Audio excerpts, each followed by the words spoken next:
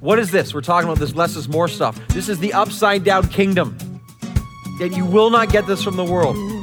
This is the less is more kingdom. In moments, we got to remember, again, now and throughout our lives, I pray, right? God's math is not the math of the earth. God's math doesn't make sense to the foolishness of man. God's math is what he blesses. And in this case, it is absolutely without a doubt, less is more.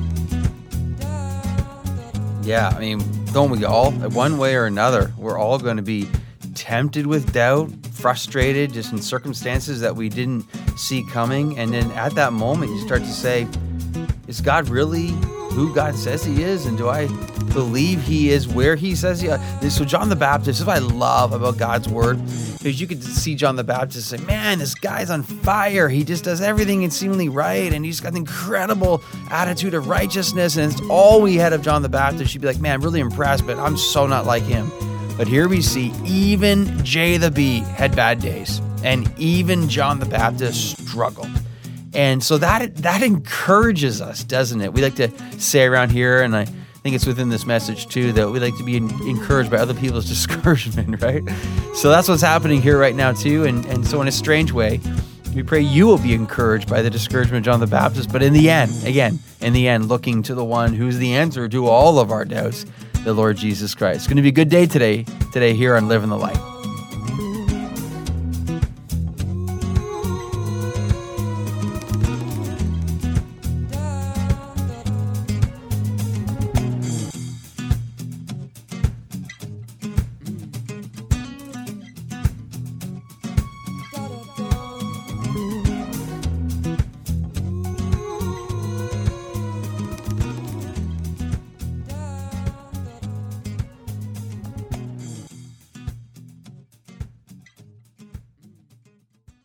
Please open your Bibles to Matthew chapter 11. I strongly encourage you to have a Bible and to open that to Matthew chapter 11. So less is more, the life and message of John the Baptist. We're going to officially end our series today on John the Baptist. And as we approach the end of this series, I just want us to renew our minds one more time for now, just to understand how biblical less is more is. Let me just do that from some verses we've heard throughout this series, but I want to see it again. Matthew 10, okay? Jesus says, whoever finds his life will lose it. Whoever loses his life for my sake, Jesus says, will find it, okay? So this is less is more. This is the theological math of God. You don't get this in the world, man. The world's going in the opposite direction. Find your life. Make it about you. Don't lose it. Are you kidding me? Jesus says, you lose your life, you actually find it. Less is more. Next slide. John 12, love this. Unless a grain of wheat falls into the earth and dies, it remains alone. But if it dies, it bears much fruit. Ultimately, through the life of Jesus Christ, he died to bear the fruit of salvation for all those who put their trust in him, but for as his disciples as well. Less is more. We die to bear fruit for Jesus Christ. Next verse. Mark 8. If anyone would come after me, Jesus says, if anyone wants to find life, if anyone believes in the reality of glory in heaven, if anyone wants true purpose and meaning and joy, if anyone would come after me, notice, let him deny himself, become less, take up his cross, and follow me. Less is more. Next slide. Matthew 19. And everyone who has left houses, brothers, sisters, mother, father, children, lands, for my name's sake, Jesus says, will receive 100-fold. Oh yeah, and this, and will inherit eternal life. Less is more. Less is more. I think last verse here. Matthew 23. Just look at the inherent principle of God's truth right now. This is said so many times throughout Scripture. Whoever exalts himself will be humbled, but whoever humbles himself before the Lord Almighty, they will be exalted. What is this? We're talking about this less is more stuff. This is the upside down kingdom. And you will not get this from the world. This is the less is more kingdom. And loved ones, we got to remember, again, now and throughout our lives, I pray, right? God's math is not the math of the earth. God's math doesn't make sense to the foolishness of man. God's math is what he blesses. And in this case, it is absolutely without a doubt, less is more. I mean, just consider this principle through nature itself, how God gives us illustrations that to become less is actually to increase and bear more fruit. It's winter season right now. Think of the trees before us. Just a few months ago, the trees in full bloom and glory. The display of color. And then the fall comes and they start to change colors, and it's beautiful, but they're changing colors because the trees are about to be found without leaves and become naked in nature. They are stripped of their glory. The leaves start to become brown and decay, and they start to fall to the ground. The seeds descend from their lofty position. And even worse, they find themselves buried in the miserable mud. But it's from that place that the seeds of these leaves and trees will then rise and burst forth into new life. To die is to see life truly begin. Oh, how the ways of God are not the ways of man. And loved ones, we must tuck away this principle for us the rest of our lives. We're leaving this series today. We will never, I pray, leave this truth. You know how many times I think about these things so far, what I've said already? You know how many times I think about this a day? I don't know, dozens and dozens.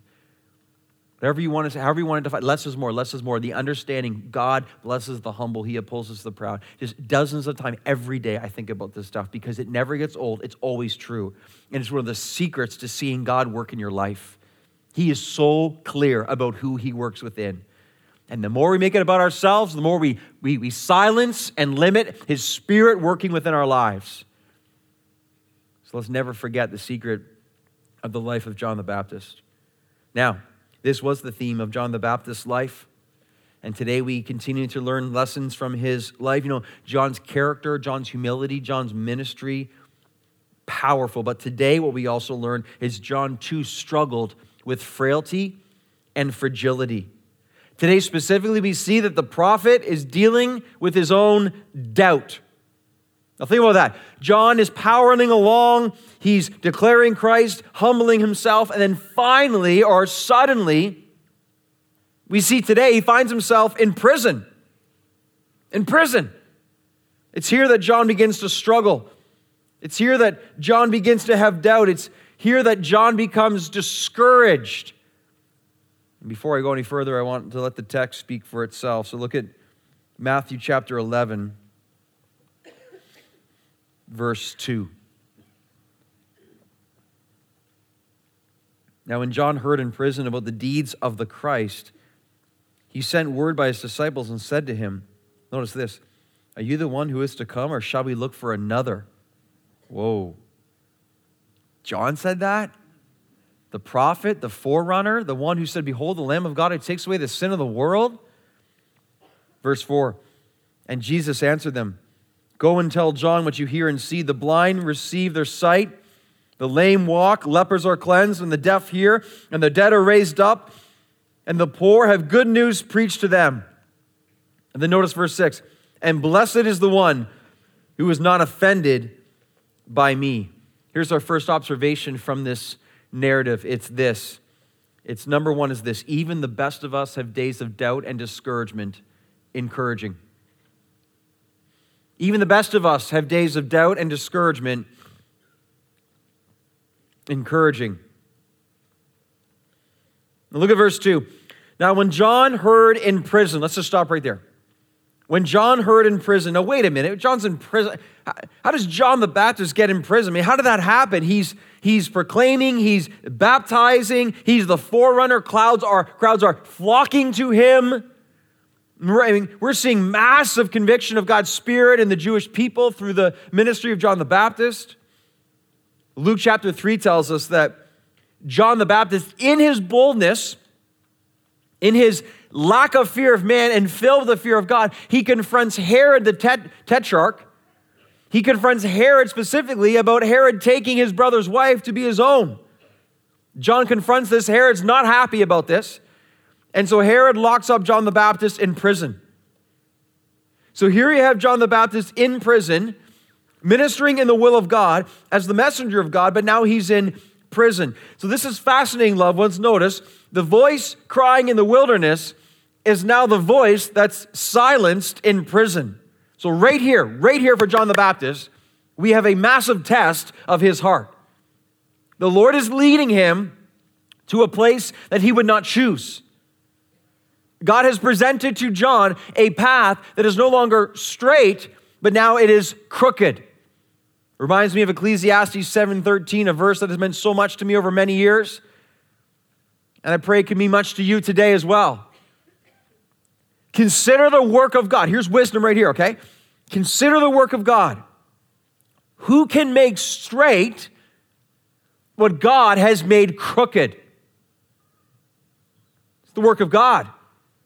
Times the will of God. The path of God. Now just think about that. Here's what we do often. We see God's will as straight in our lives. We believe God's will should be perfectly straight, listen, as we define straight. So God, your will must be this way for me because in my estimation and my wisdom, this is what straight looks like. And God's like, well, time out. Since when do I have to operate on your definition of straight, Robbie? Since when am I bound to your lack of wisdom, Robbie? Since when is my will according to your will, Robbie? See what happens there? But God, this is surely what straight looks like. And then what God does in his perfect wisdom and his love for us, he presents crooked paths. And in God's mind, the crooked path is perfectly right, but in our minds, it's totally messed up. But God's like, who's smarter, me or you? Consider the work of God. Who can make straight? I mean, just apply this to your life right now. You find yourself in a crooked place? Could it be that's precisely where God has you? But we're like, no, man, it's messed up. God's like, not to me. Not to me. It's exactly as I have ordained. You'll find out. You'll see, just not yet. I think landing in prison would be an example of crooked.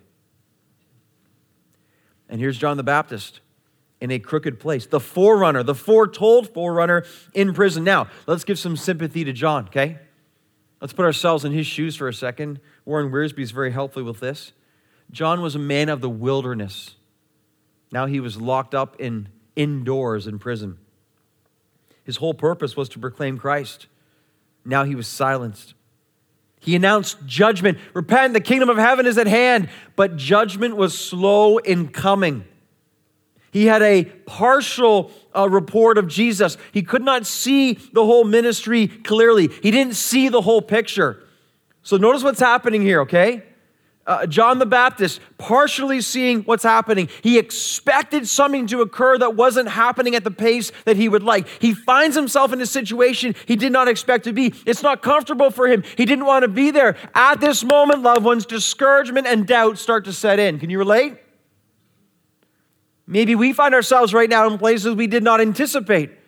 Maybe we find ourselves in purpose we did not necessarily think we would feel. Maybe we find ourselves in situations that are not comfortable and difficult. And at this moment, We are tempted to be discouraged in the things of the Lord, to doubt the ways of God, and even come up against the wall of despair. Why? Because Satan will jump on the horse of discouragement, and if he can, he will ride it right off the cliff with you on it. And here is mighty John the Baptist. He also is in a place of unmet expectations, and he's feeling discouragement and doubt and fighting against despair. The questions start filling his mind. Uncertainty starts to poke at his heart. And so he sends some of his disciples to ask Jesus. I mean, just think about this. He says, are you the one to come, or shall we look for another? Whoa. I mean, think about what that's saying. Are you the one?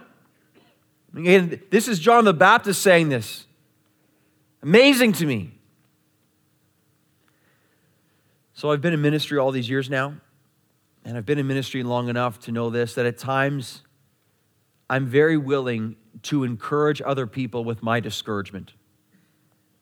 Say, what do you mean by that? Well, I like to provide encouragement to people as I let them know that I'm discouraged. I'm not saying that there are people who are like wishing for my demise so that they rejoice as I fail, although ministry does bring some opposition, that's for sure, right? But it's more so like this. It's like you're going through life, and I just love to reveal and convey that I got tons of struggles. I find this life very difficult at times, and there's many times where I don't think I'm necessarily going to make it, and you're open with this, and people are just so, oh, good, it's not just me. Well, you struggle too. Well, we all struggle together. And I get that because I know I'm listening to other people and they reveal how they're struggling, and inside I'm like, yes, all right, good. Someone else is also struggling through this life and ministry as well. And it really encourages me. I'm not trying to get offensive to the people, but again, and I know how that kind of relates too. So here we are, and just like I wanted to encourage you again with my discouragement. I just, legitimately, in my tenure of ministry, I wanted to quit seriously 100 plus times, like legit wanting to give up. You're looking across the street, you see someone else do another job, and you're like, man, that looks so good, Man, this just looks right, You're just contemplating, you're sitting there, and you find yourself in such places of darkness and discouragement, and it's so tough when you're there. And so hopefully I've just encouraged many of you in my discouragement. Praise the Lord, right? I get it. I totally get it. I do. And so I look at John the Baptist here, and here he is, John the Baptist, J the B, forerunner, messenger, prophet, discouraged and doubting. Events have unfolded not as he anticipated. His current experience is not matching his preaching. He's discouraged, and I'm encouraged by the discouragement of John the Baptist. No offense, John. No offense. I'm just so glad you're human too. So glad that God's word provides us examples of people struggling just like us. So we're encouraged. Why? Life doesn't always go as planned, does it? God's ways are not our own. Loved ones, there's so much we don't understand.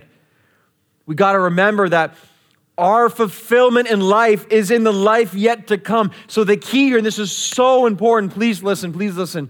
What's so important here, John the Baptist, like you and I, are called to walk by faith, not by sight. Notice what was taking place here with John the Baptist, okay?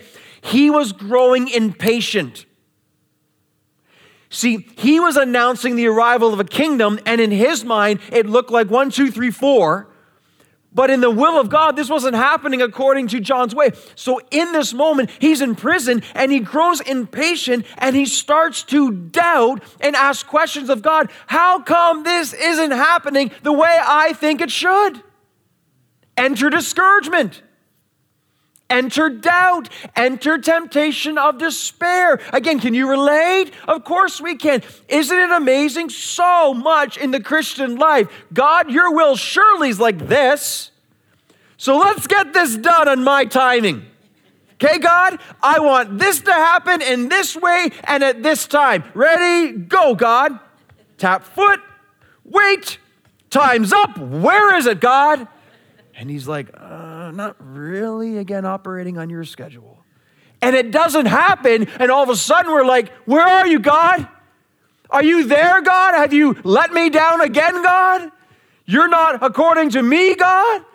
You're not as smart as me, all this stuff. And all of a sudden, we get discouraged because God is not on our timing and schedule, and our impatience leads to frustration, leads to questioning, leads to doubt, leads to discouragement, and many times leads to despair. Why? Because we're ultimately trying to be God, play God, and tell God how to be God. It's not going to work, man. That's not faith. And we're so encouraged with the fact that John the Baptist was struggling with this as well. The impatience. You know, I was also encouraged. I was reading in Revelation in my personal time this week, and even in heaven, the martyrs who have been killed for their faith in heaven, they speak out loud and they say this: O sovereign Lord, holy and true, how long before you judge and avenge our blood on earth? How long, God? When's justice going to be seen? When's vengeance on our blood going to be taken? I mean, even the martyrs for Christ in heaven are also impatient. Incredible. In one way or another, we're all longing for the justice of the Lord. And yet it will be, loved ones, it will be in God's time and in God's way. So this is this question that's asked of Jesus. Are you the one, or should we look for another? It's a zinger. Look at how Jesus responds, verse 4. And Jesus answered them, go and tell John what you hear and see. The blind receive sight, the lame walk, lepers are cleansed, the deaf hear, the dead are raised up, and the poor have good news preached to them. Notice what Jesus says here in response to John's question. You go tell John, the plan is going precisely according to what we determined. The plan is exactly going according to plan by the wisdom and infinite, again, wisdom of the Lord. You go tell John that it's happening precisely as the Trinity has determined. There's nothing occurring right now that is outside of our control, plan, wisdom, guidance, ordination. It's the wisdom of God. Notice what Jesus does specifically here. I want you to look at the screen here because Jesus says, you go tell John, and many phrases he uses here in verses 4 and 5, okay? I want you to see just how much this is going according to the plan of God as foretold hundreds of years before. You go tell John the blind receive sight. Isaiah 29, in that day the eyes of the blind shall see. Next slide. You go tell John the lame walk. Isaiah 35, 700 years before this took place. Then shall the lame man leap like a deer. Next slide. You go tell John that lepers are cleansed. Just a few chapters before our chapter today, and Jesus stretched out his hand and touched him, saying, I will be clean. And immediately his leprosy was cleansed. You go tell John lepers are being cleansed. Next slide. You go tell John the deaf hear. Isaiah 35, and the ears of the deaf unstopped. Next one. You go tell John the dead are raised. You're dead. Isaiah 26, your dead shall live, their bodies shall rise. You go tell John all these things are happening. Last one. You go tell John the poor have good news preached to them, just as it was predicted again 700 years before Jesus was on earth. Isaiah 61, the Spirit of the Lord God is upon me to bring good news to the poor. You go tell John that this is all taking place exactly according to plan. Because God is sovereign. Let's apply this to our lives right now. Is it possible that in our lives, in the way that we often question the Lord, that his plan is exactly and precisely taking place as he would want amidst all the confusion and all the things we don't understand? Is it possible for faith to rise to the surface in this moment? You see what Jesus is doing? You tell John, look to the truth. Look to the evidence. Look to Jesus. Look what's happening. Look what's happening. God's plan is unfolding. And you see verse 6. Verse 6 is quite amazing. And blessed is the one who is not offended by me. Blessed, happy, fulfilled is the one who does not fall away on account of me, who does not trip over me. Blessed is the one who is not offended by me. There's a warning here in verse 6. There's a challenge in verse 6. Here's the warning. Jesus says this, essentially. The warning is, those who fail to understand the identity and ministry of Jesus, they're in huge trouble. The warning is, if you reject Jesus Christ, you are rejecting the Lord and Savior of the universe. So that's why blessed is the one who does not reject me. Blessed and happy and fulfilled is the one who finds eternal life in me. Blessed is the one who does not fall away on account. Think of our world. Our world is so anti-Christ. Never more so right now in this land. Like literally, since this nation began. Never more so right now, more anti-Christ. The complete rejection of Jesus Christ. Jesus says, blessed is the one who does not do that. Those who reject Christ are rejecting the cornerstone, life itself. That's the warning. And a warning here today, for those who are here today. Who's here right now? I don't know, God does. But I know there's some people here right now, you've never been truly saved in Jesus Christ. You are not currently in relationship with the Lord Jesus Christ. You are not alive. There's maybe a form of religion, maybe there's none of that. But you're not alive. The warning is, if you reject Jesus Christ, you are rejecting your only chance to go to heaven and escape eternal judgment, not in heaven, which is called hell in Scripture. I just speak the truth of what the Bible says. But that's the warning. See, that's the love of God. Giving a warning. You would never watch someone floating down a river, plunging to their death and say nothing. You would give every opportunity to save them, to warn them of what's happening. There's a challenge also here in verse 6, and the challenge is this.